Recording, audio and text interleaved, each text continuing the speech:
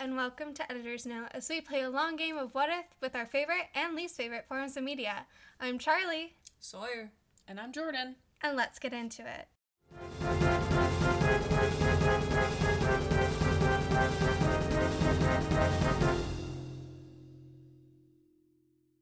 Today we're talking about Amazon Prime's The Wilds. I'm very excited. When we started the podcast, this is one of the things where I was like, we need to talk about this show. There are 2 seasons currently, and they're in production for season 3, I believe. And I'm just really excited to talk about it. So a quick synopsis of season 1 and kind of the overall premise collectively is 9 high school girls are stuck on an island after surviving a plane crash. Though the purpose of their travels was going to an all-girls retreat, the Dawn of Eve, the girls are learning more about themselves by being on the island.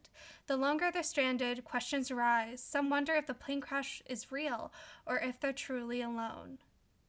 Before we go into the episode, I want to give a quick trigger warning.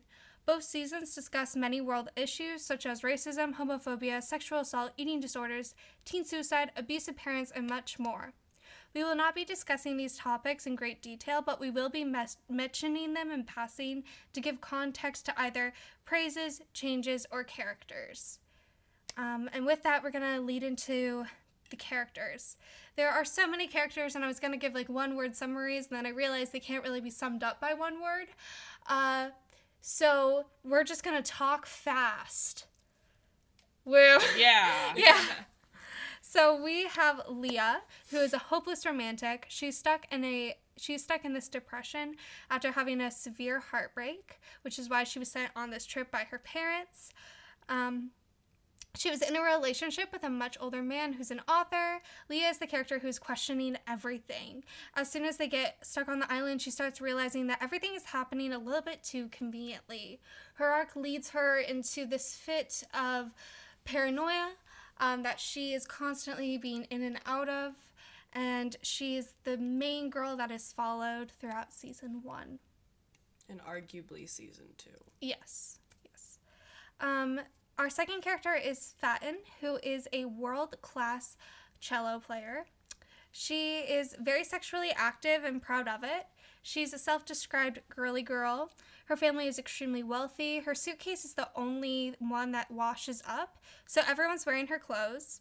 She came to the Dawn of Eve because she found out her father was cheating on her mother, and she sent his news to everyone in his contacts. And so this trip is her punishment. And that kind of is a motivation for her attitude throughout all of it. Third, we have Dot, who is a survival show enthusiast. Due to her knowledge around survival, she is the one keeping stock of the supplies and leading missions to create shelter and overall survival tasks.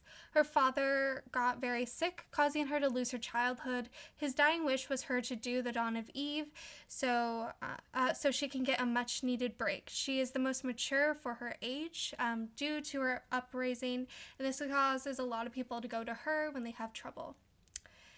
Fourth, we have Shelby, who is the stereotypical Southern Christian girl. She's a pageant queen. She's annoyingly optimistic. Due to her upbringing, she struggles with her sexuality, embracing that she likes girls.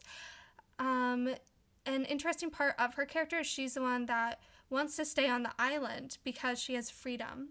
And so, though she, for everyone else, does want to be saved, internally she doesn't want to be saved. And so that's... I don't know. I just find her character extremely interesting. Fifth, we have Tony, who is a basketball player. Though she is very confident in who she is, because of her past, she has a great amount of fear around maintaining relationships. She is constantly jealous of her best friend, Martha, for being best friends with anyone else, or just in general, starting new friendships. Yeah. She does have trouble regulating her anger, but as the series progresses, she learns healthier ways to express her emotions.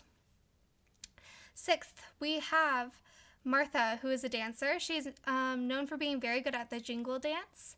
She is extremely sweet and caring. She's an animal lover. She longs for a relationship, and it is alluded to the fact that she is a survivor of sexual assault. This causes her to, it's just a key part of her personality. I don't know about personality, but of her character growth. Yeah, of her character growth. Next up, we have Rachel, who is a diver. She is extremely motivated to the point of self-destruction. She's recovering from an eating disorder, which is why she was sent to the Dawn of Eve. Rachel's a twin with Nora. Her drive comes from an insecurity around her intelligence, as her twin is much more book smart than her. She blames Nora for being stuck on the island because she was the one that told their parents about her ED. So that leads to Nora, who is a very observant student. She always wants to protect her sister Rachel at all costs. Her parents sent them to the Dawn of Eve because of Rachel's health, but Nora also is at the Dawn of Eve because she lost her ex-boyfriend. She is constantly writing down everything about everyone. Everything that's happening on the island, everyone's attitudes around the island. She's a calming force throughout everything. Lastly, she's extremely intelligent, which leads the girls to constantly turn to her where they lack knowledge. For the last two characters, I'm going to give a quick spoiler warning. Already kind of spoiler warning, but especially with these last two, kind of leads into the main plot of this television show. So the ninth girl is Jeanette, who is not a high school student, but a bartender who is pretending to be a high school student. She is a part of the Dawn of Eve experiment. Unfortunately, she dies on the first day when the girls get stuck on the island. And we have Gretchen. Lastly, we have Gretchen Klein, who is the founder of the Dawn of Eve. It is an experiment to simulate a plane crash survival situation. The premise is to prove that women are better suited for political leaders. That unlike men, women would not go all Lord of the Flies on each other. There would be a peaceful transition of power, a democratic process, and overall peace. And those are the top, I think, 10 characters. And I know that's a lot, but I think it's important just to know there are just so many key players. We're leading into premises. We're leading into phrases. So first off, this is my favorite trope, people stuck on island. It's so simple, but I love it every single time. I think The Wilds does something very unique while still building on the foundation of previous media. Speaking of previous media, The Wilds is what I wanted Lost to be. I wanted an explanation for all the weird things that were happening in the island, and with Lost, the writers gave the audience an answer, but it wasn't a scientific experiment. And while I was watching, especially with season 2 of Lost, and they introduce a bunker, in what's in the bunker in season 2, I was thinking, oh, this is a huge experiment. And it wasn't, and that's okay, and rewatching it kind of makes sense why they went on a different path. But for the past 5 years, I've been craving to watch people be stuck on an island specifically because of a scientific experiment, which is a weird want, but I think Lost just kind of introduced that storyline in my head, and I was like, I really want to see someone write that. And so with The Wilds, I got that, and it immediately endeared me to this story, and yeah, I love it. So leading into my actual praises, I think they do an amazing job with special effects makeup. It looks like they have been in the sun for a month. They're all sunburnt. Their skin's flaking off. Their lips are so chapped. It's you can tell that they, even when they get water, they're just so dehydrated all the time. And you can just tell that they're all tired. They have dark circles under their eyes. They just look exhausted and drained all the time. And I think that just kind of adds to the realism and the pain of this story. And I don't know. I just love the special effects makeup. I think it's an amazing job. Yeah. Once you get used to seeing how they all look on the island, when they flash back to the plane crash, when they all look normal, it's kind of weird. You're kind of that's not what they look like. That looks fake. But it's just because they've been there so long, and you just are used to seeing them look kind of raggedy, looking kind of dirty, kind of tired. Even transitioning from when seeing them on the island to then when they're in the interviews and stuff, when they first introduced Shelby, I think she had a shaved head, but then on the island she still had hair, and you didn't actually get that explanation until a couple episodes later. It makes sense why she has a shaved head now, but it was like, it's very interesting how they made them look so different. Yeah. Yeah. Yeah. Especially with the interviews. I like that you mentioned that the makeup that's used there too, because like you can still tell they've been on an island, but they're like recovering, so they still look tired and they've been given food, but it's like they're still like what happened on the island will always be carried with them, and I think they tell that story like really productively through makeup choices. Mm-hmm. There are two specific aspects of the writing of the show that I really enjoy. First is the non-linear storytelling. So there are 3 timelines: the present while they're being interviewed once they were saved, flashback of the island, and then flashback of life before the island. And I think in different hands, it could be extremely confusing. There are some shows, I'm just going to use Lost as an example again because I think it has the closest parallels, but it's on the island and then flashback to their lives, but you never see them after the island. And there's obviously different reasoning because it's a totally different story, but it's only just present flashback. And this is present flashback and then a flashback within a flashback. And I think they just write that very well that you kind of don't even realize that that's what they're doing. And I just think it's done very well. Secondly is the characterization. In season 1, especially in season 1, the characterization is just so strong. So all the main characters get a solo episode to themselves where you get to learn about their backstory, and before the audience gets to see the backstory of the character, their dialogue is very one note. For example, Shelby. Before you get to know her through her episode, all of her lines are very happy and about Jesus, but from her episode on, the audience gets to see her be very negative, very sad, have very self-destructive thoughts, but also an immense and genuine happiness that you didn't really get to see from her when she was on the island. And I think it's really cool that they kind of wrote all the characters from how they're perceived by all the other girls and before you get to know them. And I think that's just really well done. I don't know, Yeah. Maybe it's just me, but I don't know. Yeah, I think that's something that I found interesting with the characterization. Like watching the first episode when they're all on the plane and you're like kind of getting to know the various different personalities. Mm-hmm. You kind of like, maybe this was just me, but I was like, I don't know if I like any of these people. Like they're all kind of like unlikable in their own way. Or not unlikable, just like, oh, that's kind of an annoying character trait. But then when you actually get on the island and you're not, like, looking at them through the very, like, narrow viewpoint that the plane ride provides, it's actually, you learn to, like, love all the characters in their own way. Mm-hmm. And, like, providing that characterization through their individual episodes helps you sympathize with each one of them. Mm-hmm. And so, it's not like they're like backstory, like it's like you see the backstory and then you see no development from there. Like the characters are still very much growing with that throughout the season.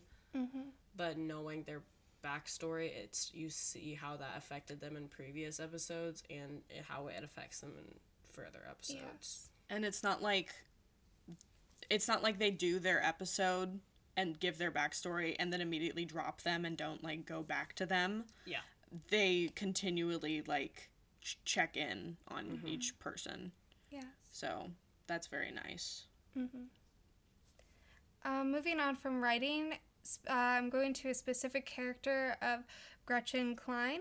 I think she is an amazing villain. So her drive for the experiment is the fact that women have been exploited and abused by a society created by men. She wants to prove that no one would be exploited and abused by a society created by women, by exploiting and abusing children. And I just think that's so... like, my least favorite type of my least favorite type of hero is someone who is hypocritical, like, says one thing, does another. But my favorite type of villain is someone who just doesn't even, like, understand how hypocritical they're being. And I think Dr. Klein is, like, a good example of that. That she thinks it's for the greater good. She doesn't really see how she is doing exactly what men have been doing to women for millennia. And I think it's, like, poetic injustice. Like, that she just, like, it's not poetic justice. It's, like, poetic, and it's horrible, and it's awful. But the show's making a point about white women. I mean, they're making a point about, like, how, in general, just girls and children are being exploited all the time. Yeah. And I think that's, like, I don't even know what point they're trying to make.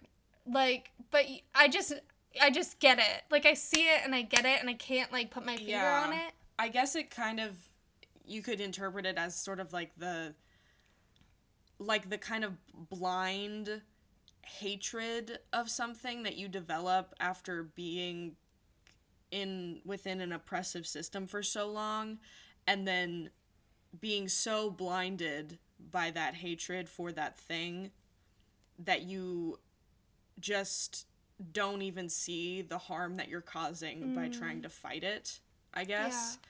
So it's sort of that whole trope of villain that, like, in theory, the thing that they're fighting for is correct, but in their practice, they're deeply, deeply flawed. Yes. Yeah. Yeah. And the thing that I really find interesting about Gretchen is, like, the way that she talks about the girls in season 1, the way that she's, like, she knows their names, and she says that she has favorites amongst the girls, the way that she, when she's, like, kind of trying to, like, cover what she is actually doing, she'll refer to the girls as her kids back home. Mm-hmm. So when she says that she has to go somewhere in an emergency that's relating to the experiment, she'll say that there's an emergency with her kids back home. And the way that she, like, she's completely convinced that she has love and care for these young women, but in reality, the viewer can see that she clearly does not. Yes. So they address it more in season 2. Yeah. They talk about it, but she's just so hateable. I know. You just hate her so much. I know. But then you can also see, like, sort of the, like, she's kind of right. Like, she's got a goal that is noble, perhaps, but her execution is so flawed, yeah. And she's such an awful person. Yeah. Mm-hmm. Yeah. My last little thing that I really enjoy about this villain is that all of her followers disagree with her. Like, everyone else who, like, understands the premise of this experiment, everyone who is involved in it, fundamentally disagree with her. But she has this power over them, and it's not in the form of blackmail, which is usually the path they go down when it comes to, like, experiments, where it's like, you've been a part of this. If you tell people, you're also going to go and, like, you're also going to have consequences, you're also going to be villainized, like, either keep working with me or, like, my downfall's your downfall. But she has, her power is in the form of, like, she can talk anyone into anything.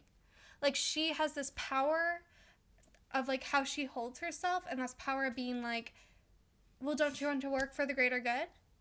Why don't you want to work for the greater good? Don't you see? Yeah. Do you really, really want to, like, keep these women in this oppressive society? Think about that. And she, like, always makes them come to her. And I think, I don't know, I appreciate that she uses she has this villainy that every single time I think she's going to make this decision to enhance her power, she doesn't. And she goes in a different direction, and that has even more consequences for other people. Yeah. This might be a odd comparison, but she very much carries herself in the same way that Homelander does in The Boys. Interesting. If you guys have seen The Boys. I can see, I have not, but from seeing commentary on it, I can see that parallel.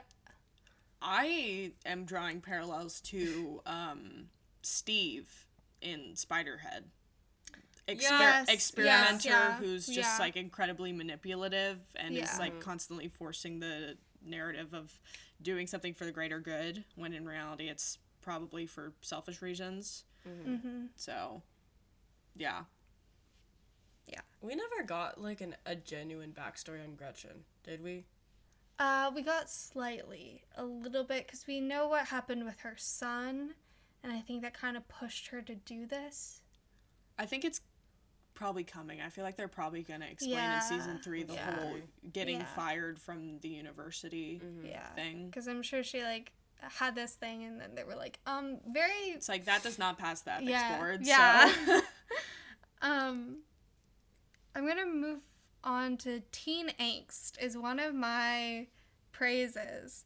The girls are allowed to be dramatic, irrational, teenagers, and they're not penalized for it.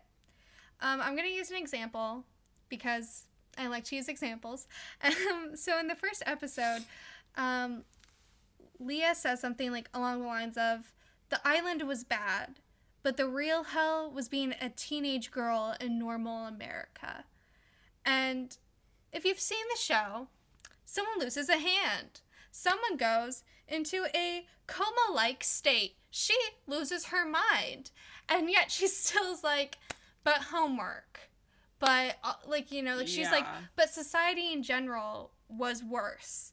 And it seems almost comical when you see everything they went through, right? But how it's written, it doesn't present this as either overdramatic or profound. It's just a teenager's perspective on what her life has been like. And I really appreciate that. That it's just her interpretation of how she sees the world, and after all she's been through, how she still thinks my life was worse before the island. And I think that's very interesting. Or not worse, but my life was harder before the island. After the island, I have all this trauma that's much more worse than what the world has given me. But daily life was easier on the island, just trying to survive. And I think that's like an interesting commentary on how one of the girls, because I think all the girls have different like perspectives on how their life was before and after and during. And that's just hers. And I think that's interesting. And like all the girls are allowed to just be annoying at times, and it's not like, oh my gosh, aren't girls so annoying? It's just like, if you were in this situation, you would be the worst version of yourself. Like they say that like this brings out, like when you're in like a survival situation, it either brings out the worst or best in you, but I believe that usually brings out the it brings out the best and worst simultaneously of you. And so I appreciate that we get to see that duality from all these girls and the angstiness. And maybe, not like they're not, the writers aren't writing them like adults. They're writing them like teenagers. Yes. And they're acting like teenagers. I mean, kind of besides Dot, loosely. But there's a reasoning behind that. There's a reasoning why she is the way she is. Like, yeah, they just do it really well, and like as a fellow teenage girl, it's relatable. Yeah, there's different aspects of all the characters that you just immediately relate to. Do you have any commentary on that? You don't have to if you don't.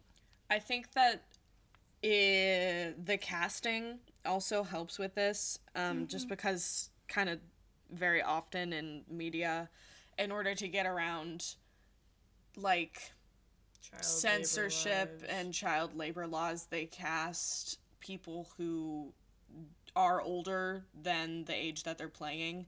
And I think that's probably the case with these girls. They're all around, they're in their early 20s. Yes, but none of them look too old. Like, none of them look like they're 25 playing a 16-year-old. And none of the costuming and the makeup skews that perception in order to make them look older. So I just appreciate that and how they do actually look like teenagers, which definitely helps with creating realism within the show. I like that there's so many different friendship dynamics. I think the writers really played around that all the characters are going to be paired with each other at some point in time. And I think that created really interesting combinations every single time. One of my favorite combinations is Rachel and Leah. I think they have an interesting dynamic in season 1 and season 2. I really like Dot with anyone, honestly. I think even though Tony and Martha were friends before the island, I think they have a really interesting friendship. And I like that at some point in time they've all had to kind of like get to know each other on like a one-on-one basis, and like they all have like different type of like interactions with each other and how they like communicate with each other. And I think the only one we haven't really seen is Leah and Martha. Yeah, I would agree that. Yeah. Like, that's the only combination that I can think of that we haven't explored. But I guess that makes sense because she's with either Shelby or Tony a lot. But yeah. And Leah's with Fatten or Rachel. Rachel. Or Nora. Yeah. This is my third one. My third to last one. There are just so many good things. I love the costumes. I love that Fatten's suitcase is the only one that washed up, and like they're dealing with these really, really serious like conversations and topics, and then they're all wearing like hot pink fur coats. Like it's like this, and like they're wearing like I'm a girl boss, and I just think I love the hot pink next to the like trauma. There's something about it that's really there's something about it that's really interesting, and they really play around with that, and I think that's fun. Yeah, something I love about Fatten is that she gets her suitcase, and then she immediately, throughout the rest of the show, is wearing her own jewelry. Like, she doesn't have any reason to. Yeah. She's just wearing it because she thinks it, like, she feels good in it. And so she has, like, these giant hoop earrings on. They're huge. That, like, go down to her shoulders. Or her, like, gold layered necklaces and her, like, $70,000 watch. So it was, like, really funny watching the episode where her stuff gets washed up and then she's immediately just like decked out in gold. Her toothbrush. So funny. Yeah. The fact that she like blames Dot for it dying because Dot knocked her over on accident is so funny. Yeah. Fatten is just like a really good comedic relief character. Also, it was really smart of Gretchen's team, I guess, to like have hers be the one that washed up, because I'm pretty sure like they decided only that one. I don't know if that's the one that, or maybe that's the only one that they like. I think that's left in the ocean. All of them are still in the ocean. I think that's the one they strategically like pushed so it would be found, because they found Jeanette's bag later, but because they knew for one, Fatten would most definitely overpack clothing, because she just seems like that type of person. So they have more clothing than she would even need for like a 3-day weekend. Yeah. So. Yeah. I'm gonna dive into 2 specific characters that I love for my last praises. So first is Tony. I think a lot of the times when they have a character whose internal struggle is anger, they make them so exceedingly violent that it's really hard to like kind of understand it. I don't have someone, I'm not a person that that like that's my internal struggle is anger, but I feel like what they do with Tony is so much more realistic. That it's not that she's like punching people or walls, it's that she just is so angry that she like almost can't move, or like she's like so angry she can only move away.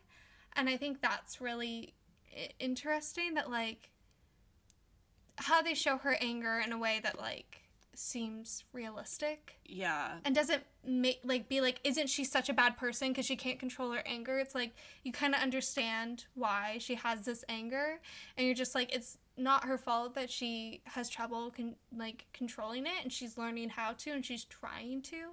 And I think that's really good. I don't know. Sorry, I interrupted you. No, you're fine. They say that I lost everything I was gonna say.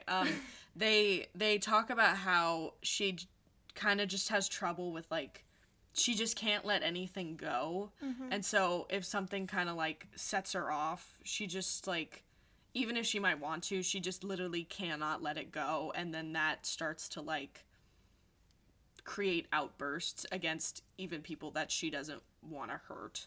So like you said, I just think it's a good and interesting portrayal of that kind of issue.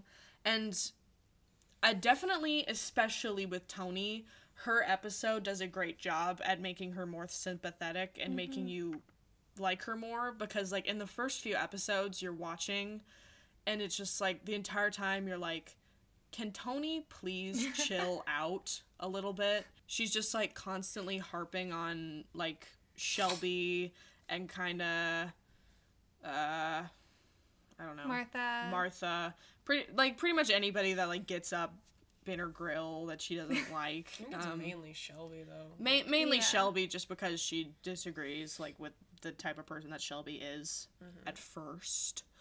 But then you see her episode and you understand why she's the way that she is, and she's probably one of my favorite characters now. I agree. But really all the characters are great, just in their own ways. As soon as you learn more about them, you're just like, oh, well, now you're my favorite. But then you constantly get more of them, and you're just like, you're also endearing. At first you're all everyone here is a lot, and then the more you get to know, the more they're humanized, and they're not caricatures of the one-word summary of their character. The more you're like, you're all my children, even though I am probably the exact same age as all of you, or all the actors are older than me. Yeah. I'm they're my children. But yeah. Lastly, my last praise for season 1 is Dot. I love Dot so much. I just think when you learn about her character, when you learn about her backstory, when you the scene where she looks over, and it's a flashback of her life before the island. The scene where she looks over and there's Shelby and her boyfriend and all of her friends, and she looks back down at the trunk and it's adult diapers, and she just slams it. That was the moment she was my favorite character. That was the moment where I was like, I love Dot. And when she finally gets that kiss, I just felt so good for her. I was just like, yes. And she just constantly is amazing. And this is me not really analyzing her character. I'm just saying she's awesome 5,000 times, but she really just is. And every single scene she's in, she steals the show. Yeah. So she's just a really good constant, kind of sort of mature, but also just kind of calming presence amongst the girls, because she doesn't really get into any drama with anybody. And then she's also just sort of reliably cool-headed and knowledgeable about survival things. Can we talk about how she's the red herring for the operative, or do we not want to? Dot is often alluded to be the second operative amongst the girls, who's designated to contact the experimenters and to make sure that everybody's going to survive. And you think you know this really early on, but then they pull the carpet out from under you, and it kind of makes her even better that she's doing all this and she's not even in on it. Yeah. And it kind of just makes her maybe her backstory about how this retreat was supposed to be super relaxing for her, even kind of worse, because they touch on how her father wanted her to go on this retreat because he was dying, and she was constantly taking care of him, And now she's on this island, and she does not get to relax at all because they have to survive. But she's, like, taken on this responsibility just because she knows that she can do it, and she knows that they need her. And so they I will think die if she doesn't. yeah. So that's also what makes her great. Those are all my positives. I was gonna move on to season 2, but if anyone else has anything that they're like, season 1, we gotta be like, this is awesome and amazing. I feel like you covered everything. Yeah, I think you. Well, thank you. I'm really good. What can I say? Well, like we did with Top Gun, we're gonna say our praises for both seasons, and then we're going to do changes all together just because we don't have many changes for this television show, and if we do, it's sort of connected with both. It's just an overall change. Here's the quick synopsis for season 2. 9 high school boys are stuck on an island after surviving a plane crash. The purpose of their travels is to go to an all-boys retreat, the Twilight of Adam, but none of the boys are relaxing. This season dives into morality versus survival. The struggle of the group's dynamic stops any of the boys from questioning the real purpose of why they're on the island. Season 2 also dives into the second half of the Dawn of Eve experiment, specifically how the girls deal with grief in an isolated place. Again, I want to give a quick trigger warning because unlike season 1, where all the issues are discussed from past experiences, sexual assault is shown in the main discussion of season 2. And this is also a trigger warning if you are interested in just watching the television show in general. Season 1 definitely brings up a lot of topics, but season 2 shows a lot of the topics discussed. If you would like to skip that scene, it's at the end of episode 5 in season 2. Thank you. So, basically just skip, end the episode when they're at the campfire. Because that's, the scene before that happens. Yeah. So. Thank you. I, totally forgot where it was, so yeah. Yeah. That's important information. Yeah, I didn't know before, because I was looking up something else, and it was, that topic was in Google, and I was like, okay. And then it was Seth essays Josh at the end of episode 5, and I was like, okay. Yeah. Okay. Well, going into character. So Raphael, but his nickname's Ralph? He goes by Rolf. Rolf, right, okay. Raphael, whose nickname is Rolf, is the lead boy. Though he is not the leader of the group, his character is the one that's most followed from the Twilight of Adam. He's an extremely hardworking student before he ends up on the island, and while he's on the island, he's a calming force. However, his arc and the consequence of being betrayed has caused him to become violent towards one of the members of the group. Seth is the main villain of this season. He sexually assaults one of the boys, Josh. He is the only boy on the island that knows that they're a part of an experiment. This allows him to cut the mics and cover his tracks that he has done any wrongdoing. Henry is Seth's stepbrother. He's obsessed with all things death. Henry is extremely sarcastic and very honest, and he's the comedic relief character. Josh is the character that is secondly at the forefront of the group kind of. Him and Seth are kind of equally in the secondary position of characters that are followed. He is the only kid who wasn't reached out by the experiment, but his parents paid for him to go on the retreat. He doesn't have any friends, which causes him to be awkward in a group. Seth targets Josh because of this fact. A huge part of the show is following Josh recovering as a survivor and dealing with the complex emotions that come with the inability to escape Seth. Another thing to add, Seth has an Instagram account called Spills that Josh, prior to the island, followed religiously. He kind of idolizes Seth. He idolizes Seth until that happens, and then that happens, and he's like, my idol, just, yeah. Yeah. So, that's another thing, inner turmoil on his end. Yeah. Is it Kieran? Kieran. I cannot say something. Okay. So we have Kieran, who is Josh's biggest defender. He is a typical jock. Though he puts on a very tough exterior, when he cares about someone, he is ride or die. We have Ivan, who is an influencer. He uses his platform to confidently express and explore the fact that he is gay and black, and he is just an activist on multiple levels. He's always researching and talking about the world. And Kieran and Ivan went to high school together. Yes. On the island, he's a key part of making decisions, and he wants to talk about all the consequences of all actions and decisions made on the island, whether that is about survival or if it's about morality. Scotty is an entrepreneur. He grew up without money, and so he really wants security. He has a lot of side hustles, and he works with his best friend, Bo. Is it Boo or Bo? Bo? Cool. His goal is that both Bo and him will live a happy life where they are free and they feel safe. Bo is Scotty's best friend.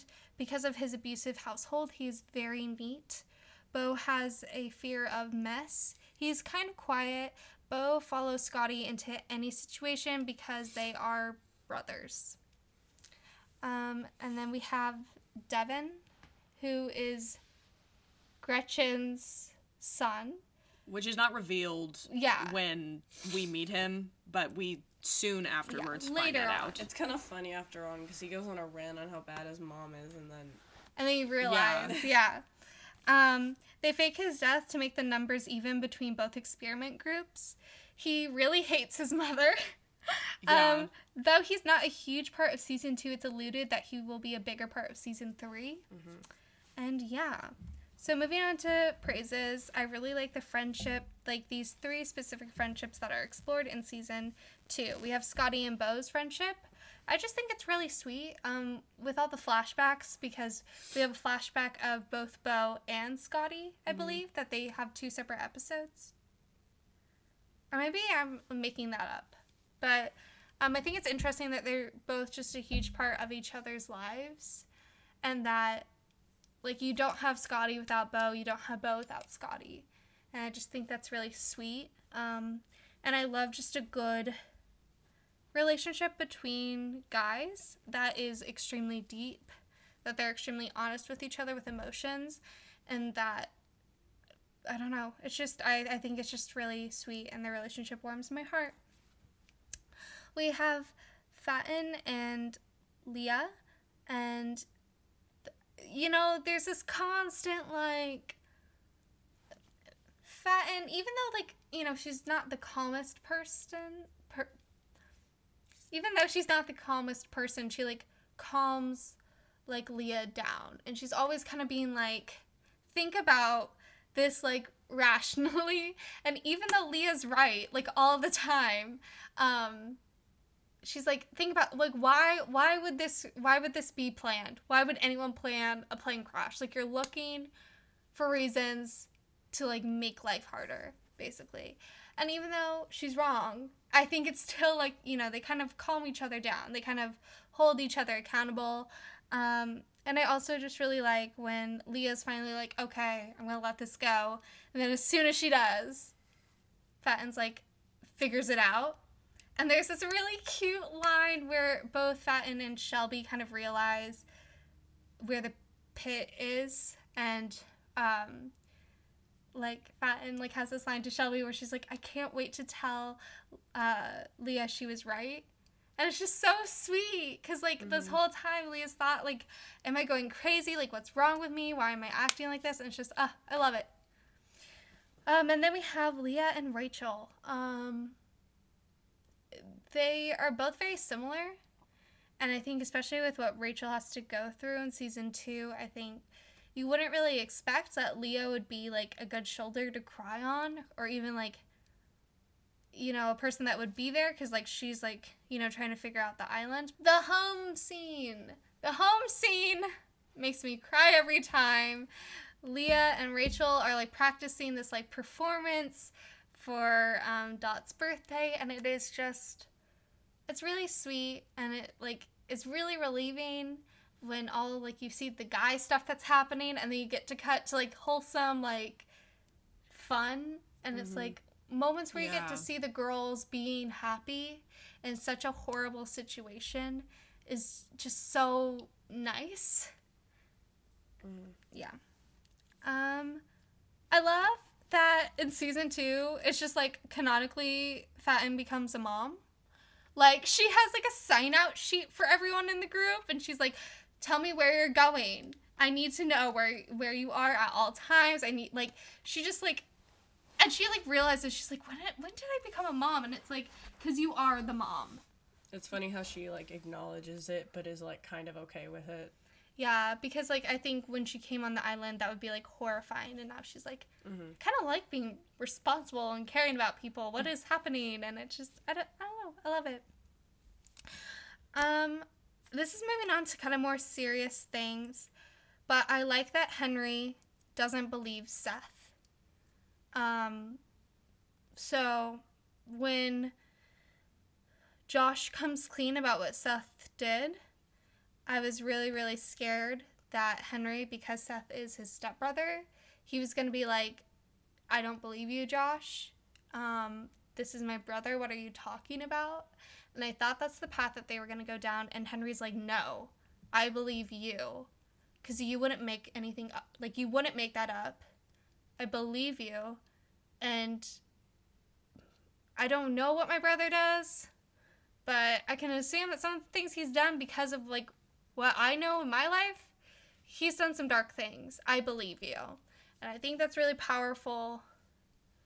I mean, that stuff kind of, like, him saying that didn't really come out until, like, later, because on the actual episode, he kind of just, he said it's plausible. Like, I think that's all he said on yeah, it. but I just mean, like, you know, like, a different character or different writers would have made it like, what are you talking about? You're crazy. My brother would never do that. Yeah. And, like, everyone was kind of turning towards Henry because Henry's the only one that knew Seth. Yeah. And he's just sort of, like, saying it's plausible as him saying, like, Yeah. I believe you. Especially because Henry's very, like, sarcastic and, like, you know what I mean? Yeah. I don't know if it's not that I'm trying to, like, argue. I'm trying to play, like, devil's advocate. Yeah, that.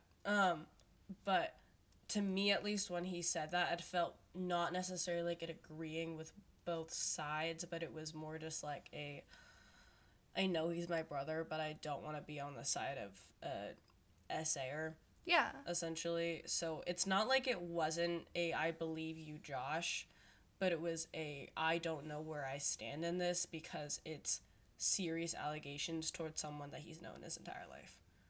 Or Most of his life. Yeah. So. I like Leah's checkmate. This is, like, back to, like, less, serious things. But when Leah literally, exposes the whole experiment, basically, right? And she has that look on Gretchen's face of panic was so nice. Like, so relieving to be like, she got you. She, like, and her best friend, which that's kind of weird. But you know what? I love the fact that she uses this, like, I'm hopelessly in love with this guy. And so they give her a phone call, and she uses it not to call that awful man who groomed her, but to call her best friend to be like, get the FBI here now. Yeah. Something is going down. Mm-hmm. And I like the way they revealed it, too, because they didn't, like, because they only said that she had a 45-second call at 12:01 a.m. And then at the end of episode 7, you see her friend go and knock on Devin's door. And he's it like, Devin tell me or- everything. Is it Devin or is it Dean? It's Devin. The son? Yeah, it's D-E... Yeah, it's Devin. Yeah. Okay. Devin. Yeah. Dean is one of the guys who's doing the interviews. Yeah. So I like that. Two aspects that I like about the writing of season 2. First, I like that it's not repetitive. I think it could have been easy to just create a male version of all of the female characters. To be like, Yeah. to make Ralph the male version of Leah, who's like figuring out the island and like basically have parallels between all of the characters.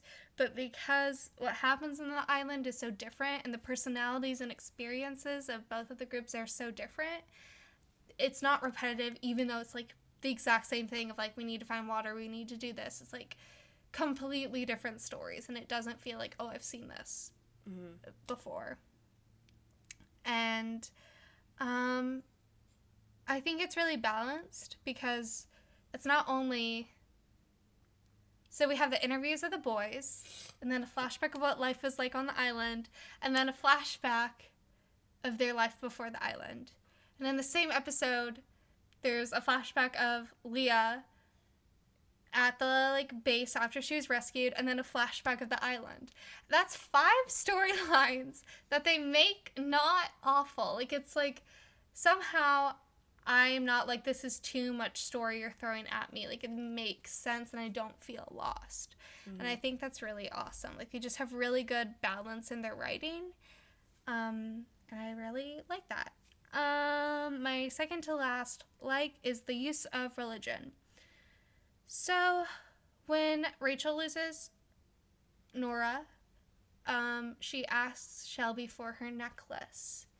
And I really like, because sometimes I think they use religion in a way that it just doesn't really, like, it's maybe overhanded or like heavily, like so heavily used that it doesn't really feel like genuine. Like, I'm trying to figure out like the right way to put this, but like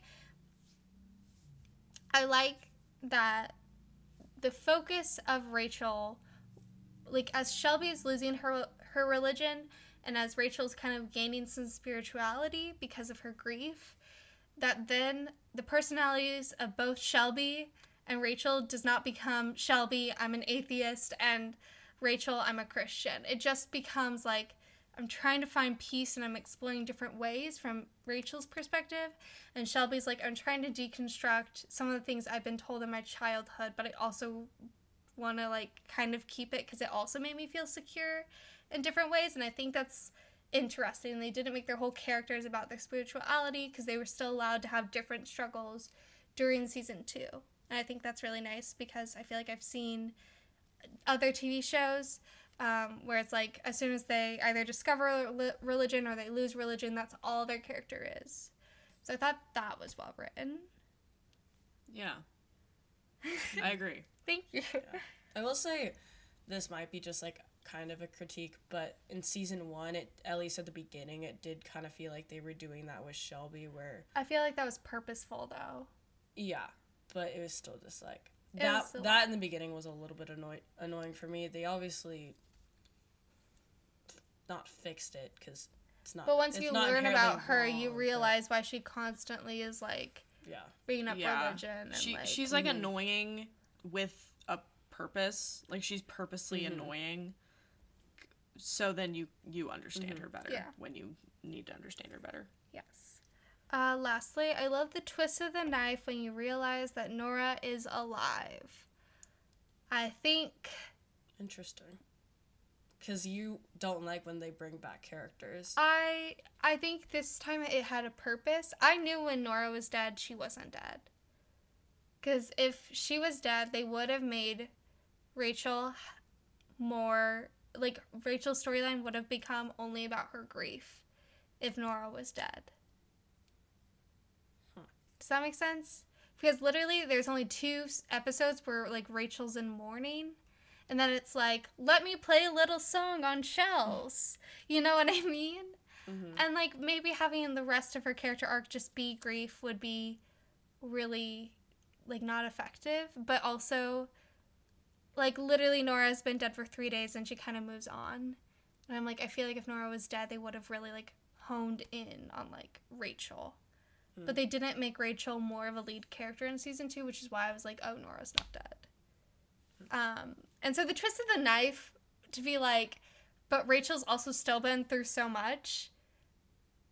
Your twin's still alive. Like, it's like, even when they're out of the experiment, they're still being manipulated. And I think that's very interesting. I'm going to move to overall changes unless you guys have anything else that you really liked about season 2. I like how they dealt with sexual assault. I thought it felt very true to who the characters were, and it didn't feel like it was done in like a pushy way, or like it didn't feel like it was like there is no tolerance for this. I mean, Ivan was kind of the no tolerance character, which obviously no tolerance for sexual assault. But I just liked the way they handled it in the situation they were in, and like how the boys kind of went through it. And I love Kieran for how he defended Josh. Like, I love that. It's very satisfying to see 'Cause- him punch Seth in the face. Mm-hmm. I'm not for physical violence. I'm not for violence of any kind.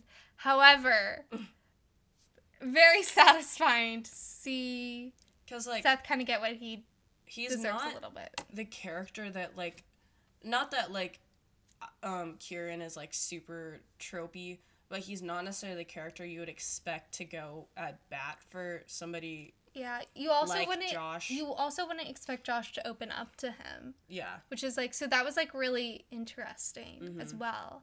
I love a good jock character who's like you think is gonna be one note and just like kind of, you know, like stupid and and like he doesn't care about anything except for sports, but then like kind of is like, just kidding. Guess what? I'm a real human being, because that is kind of just something that can happen in real life too. I like how they utilized Gretchen's son, Devin.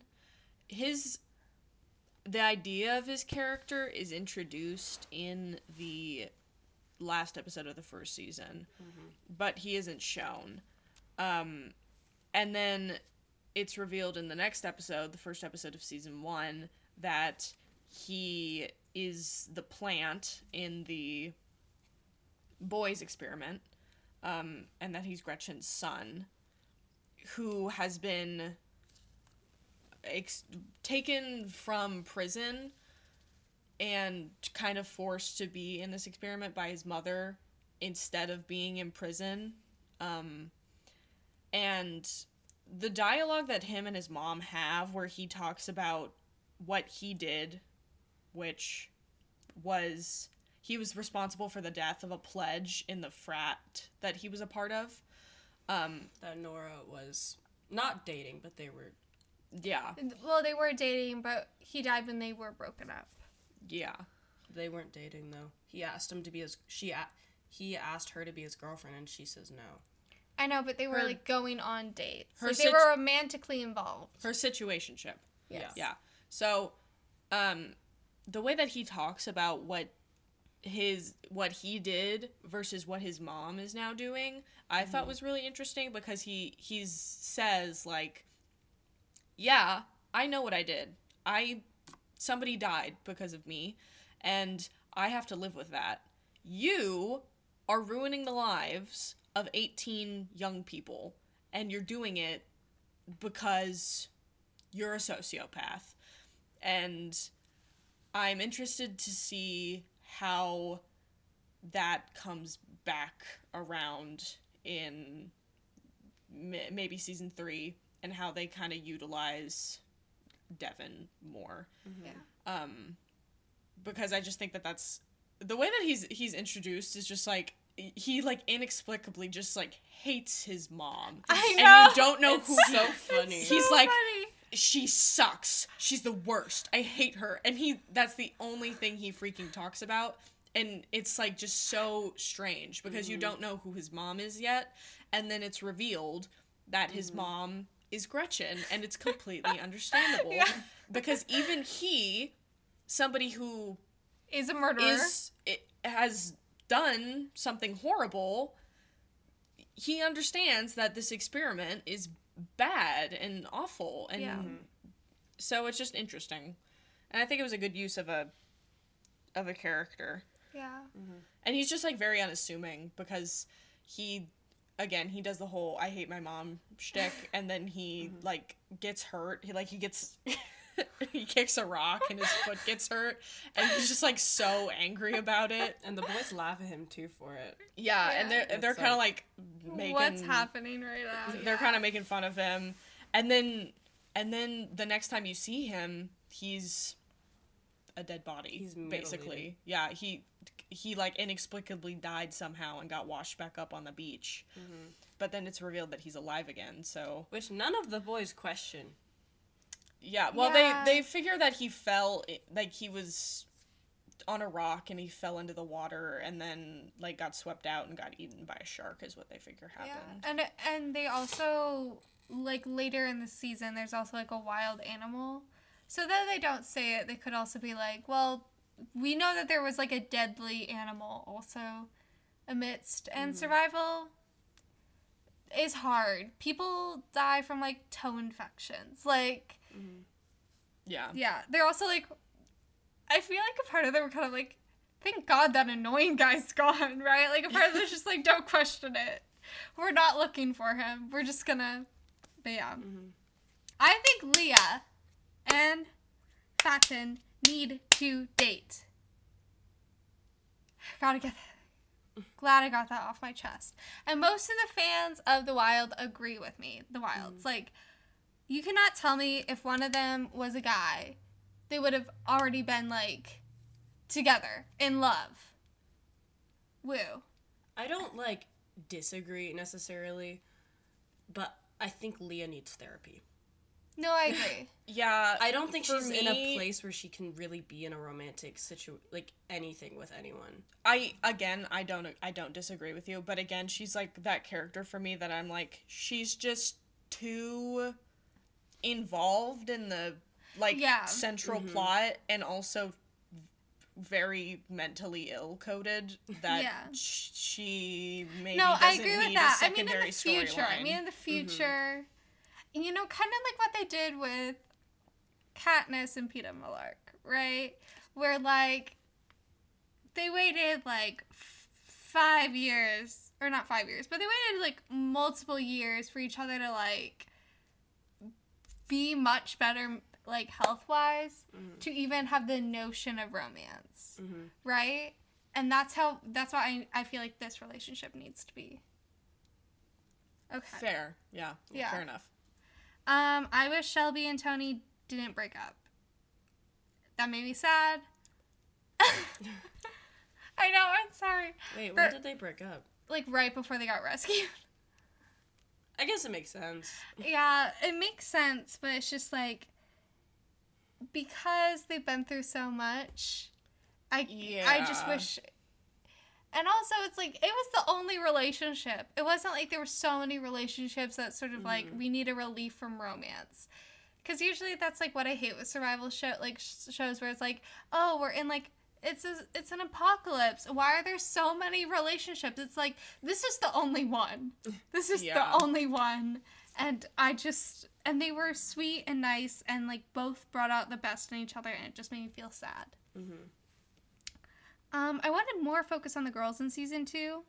Like I said, Same. amazing balance in season 2. Like, such good balance between both experiments, but I wanted it not to be balanced. I'm gonna be honest. I wanted just more girls. Yeah. Yeah, it's a little bit... It's not hard to get into season 2, but watching season 2, you definitely are biased towards the girl island because you, like, know the characters. And so when they introduce the fact that there's, like, a boy island, you're like, ah, And then when ew, it, I don't care. I want to see the girls. yeah, and when the girls are like all like, you know, like working together, there's like struggles, but they're working together and they're like, it's positive. And then you cut back to the guys just like all butting heads, like a lot of like topics are being brought up, and it just it's just like, oh my god, why are you proving Gretchen right? Yeah. And this is kind of off topic, but I feel like, because there's a podcast I listen to, and it's all about, like, true crime, but also survival stories, and there was a group of boys, and it's called, like, the Real Life Lord of the Fly group, basically. There's a group of boys, I think it was 5 or 6, who got washed up on an island. They lived there for 3 years, and they, like, had a workout, like, area, and they had, like, a music area, like, they made musical instruments, and, like, they had like a little like democratic process, and they had this like thing where it's like if two people get mad, they have to go to like different sides of the island and cool off, and then they can meet in the center again. And they have a little, and they made a little chore wheel, and they like made weights out of like twigs and like rocks and stuff. Like, and so like in real life, boys like can work together. And it's like, it doesn't mean that this situation isn't realistic, because looking at our world, we know that this stuff happens all the time.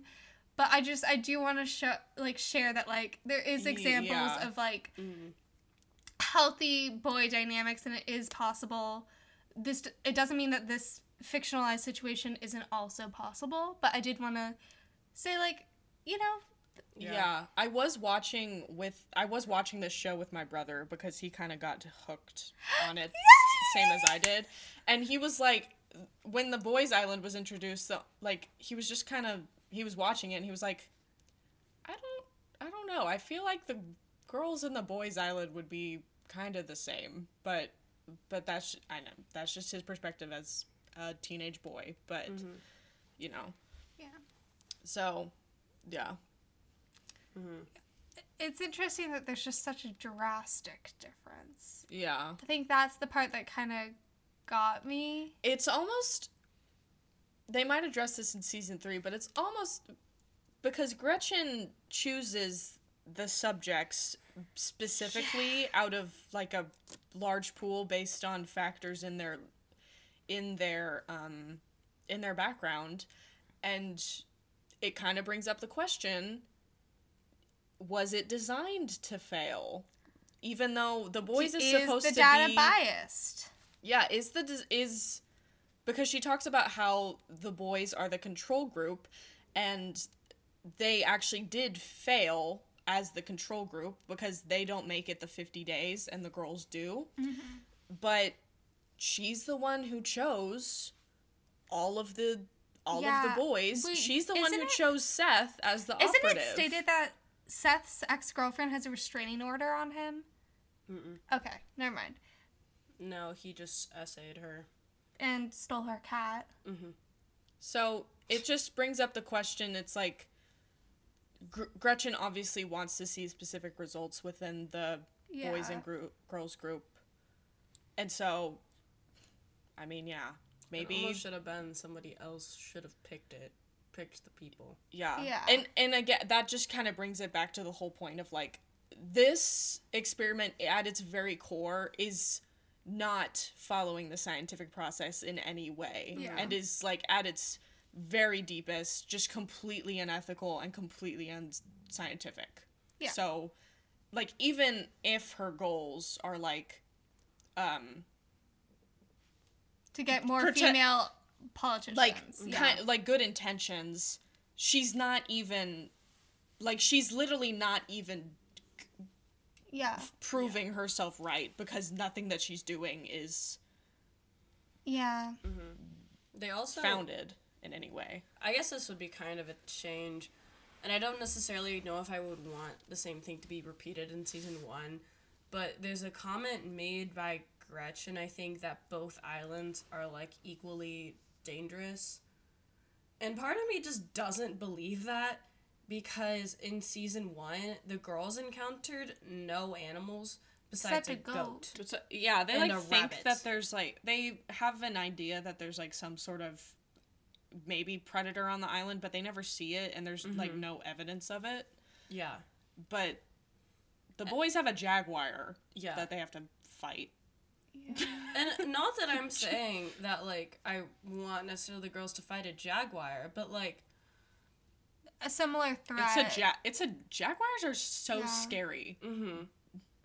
So, like, it just kind of frustrated me that, like, the, like, predator of season 1 was a shark, which you could avoid by not going in the ocean, where season 2, it was a jaguar. And, like, that was kind of, like, to get the boys to, like, become one. But then they didn't even become one because Seth. So it was just kind of like, they didn't actually feel even. For me, at least. Yeah, I'm neutral on that, but yeah, I see your point. my last overall change is more Martha for both season 1 and season 2, and more Dot for season 2. Because I feel like they're kind of, for the girls, I think they're extremely compelling characters, but they were kind of left on the back burner for season 2 especially. They literally, like, put Martha in a comatose state. Like, she, like, literally doesn't have lines for, like, 3 or 4 episodes. So it's like, I don't know. I realized that they kind of wanted to stress that, like, there could be medical struggle, like, not only just starvation or dehydration and, like, shelter, but, like, literally, like, so many things could happen. And I think that definitely adds to, like, scare factor of, like, is Martha gonna die before they even save them? Because I don't know, do we get an interview from Martha? I don't No, because she's in remember. She's in the a medical facility, right? Probably. I don't remember if they even have her interviewed. Maybe they do. Okay. Well, I don't feel like I remember seeing an interview from her. That's Yeah. why I kind of thought she was gonna die, because I was like counting the people who hadn't done an interview. yeah. Jeanette, no. Nora, no. Martha, no. So I was like, well, Yeah. Yeah.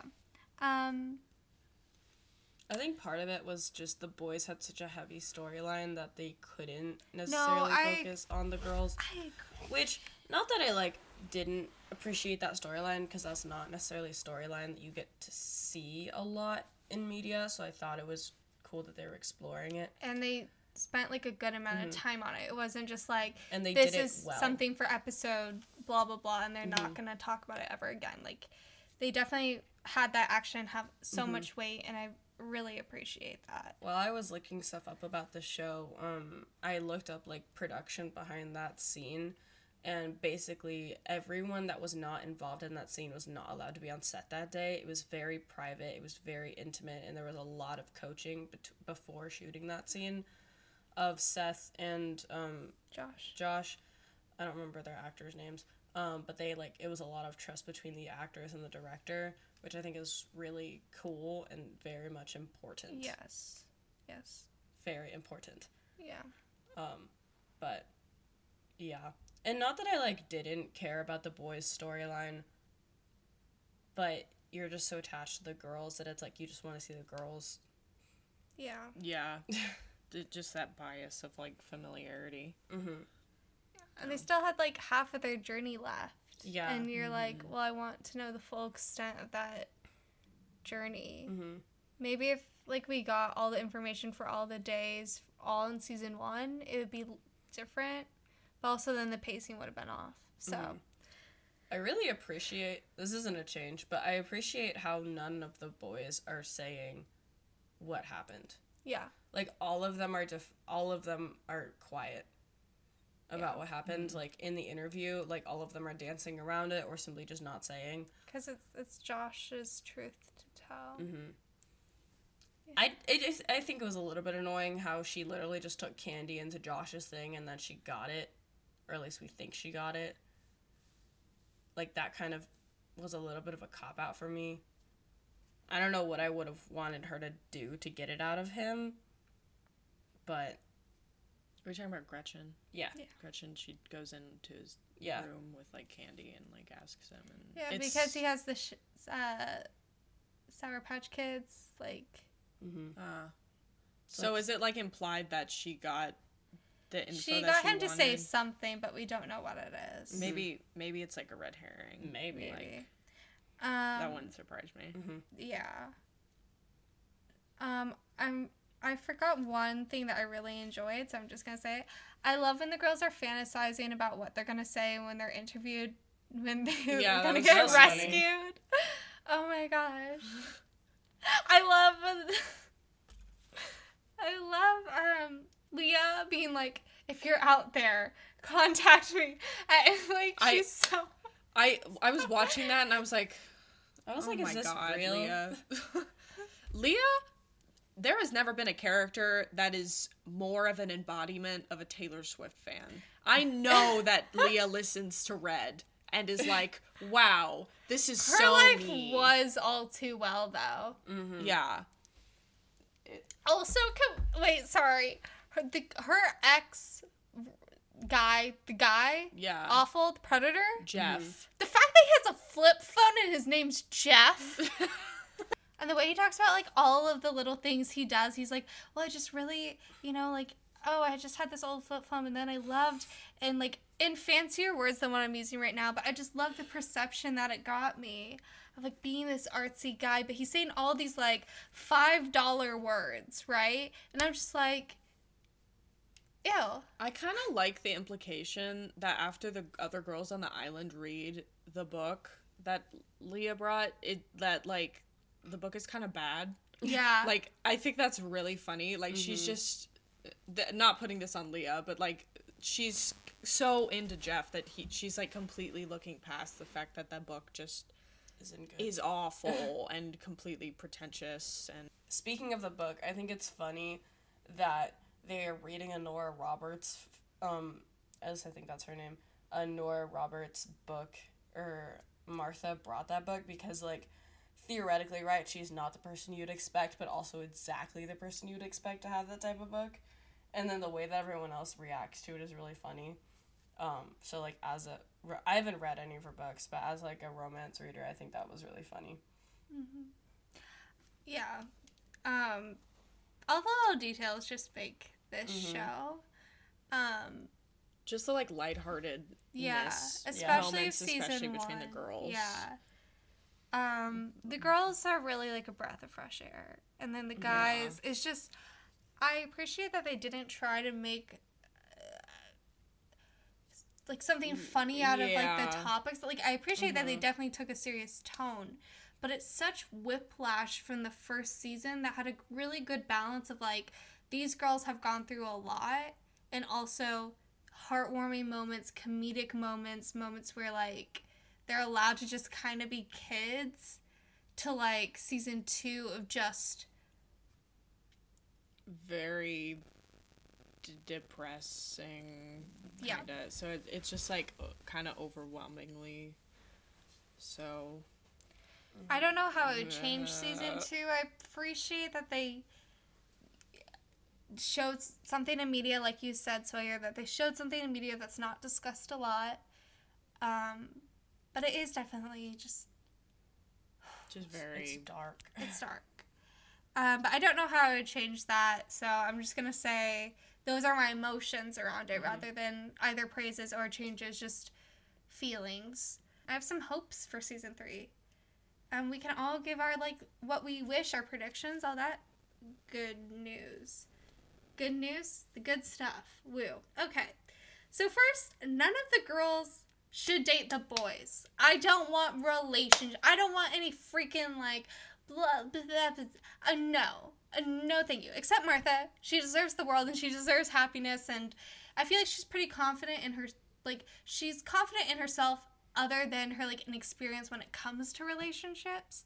And so I hope that she just has her, like, experience of romance and, like, a relationship. Like, it doesn't have to be Romeo and Juliet. Like, it doesn't have to be something serious. But even just a guy to, like, flirt with her or show her any interest, because I think she deserves the world. And I think for some characters, their want for relationship comes from a place of insecurity, and for her it's just she wants an experience rather than, like, she's insecure about it, or at least that's my read on it.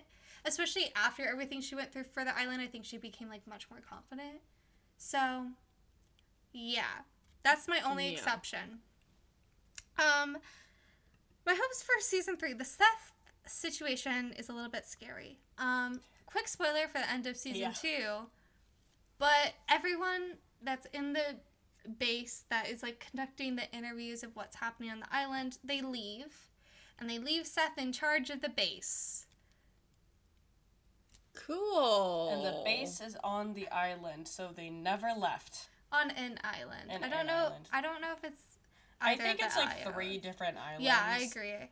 Which is interesting on how they actually got that space, because buying land right now, so expensive. Well, she knows billionaires. So, Yeah. but yeah, I don't, like, I'm really scared how they're going to tell that story of, like, Seth having power over 16 children. That, like, I trust the writers because I saw what they did, you know, with the season 2 plot, but now it's just... Part of me Yeah. thinks that, like, not that I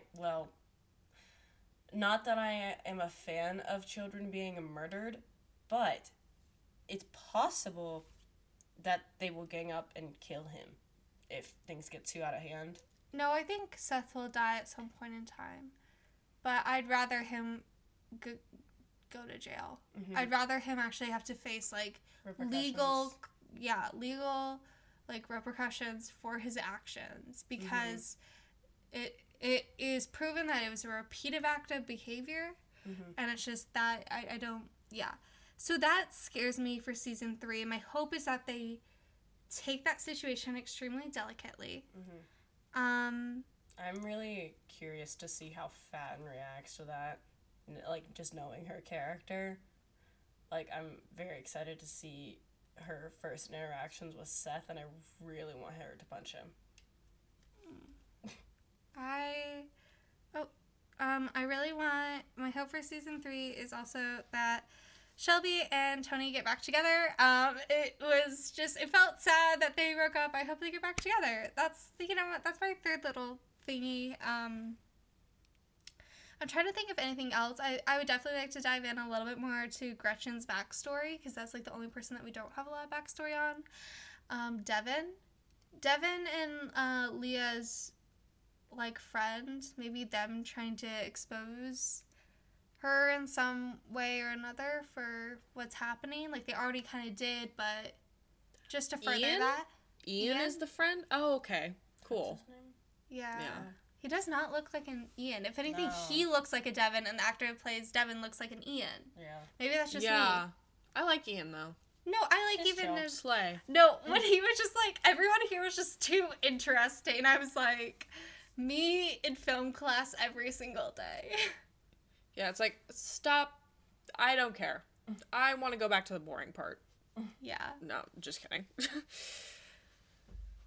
But everyone being like, oh yeah, I watched this interesting movie. And I'm like, I've watched Legally Blonde 27 times. And I'm talking about Legally Blonde the musical. That's a lot of times. Don't at me. No, I'm joking. But the movie, I've seen so many times. The musical, like, anyways. But him just being like, the V in drum circle, either be vegan or be in a drum circle. I thought that was so funny. Also, he has the most, like, millennial tattoos.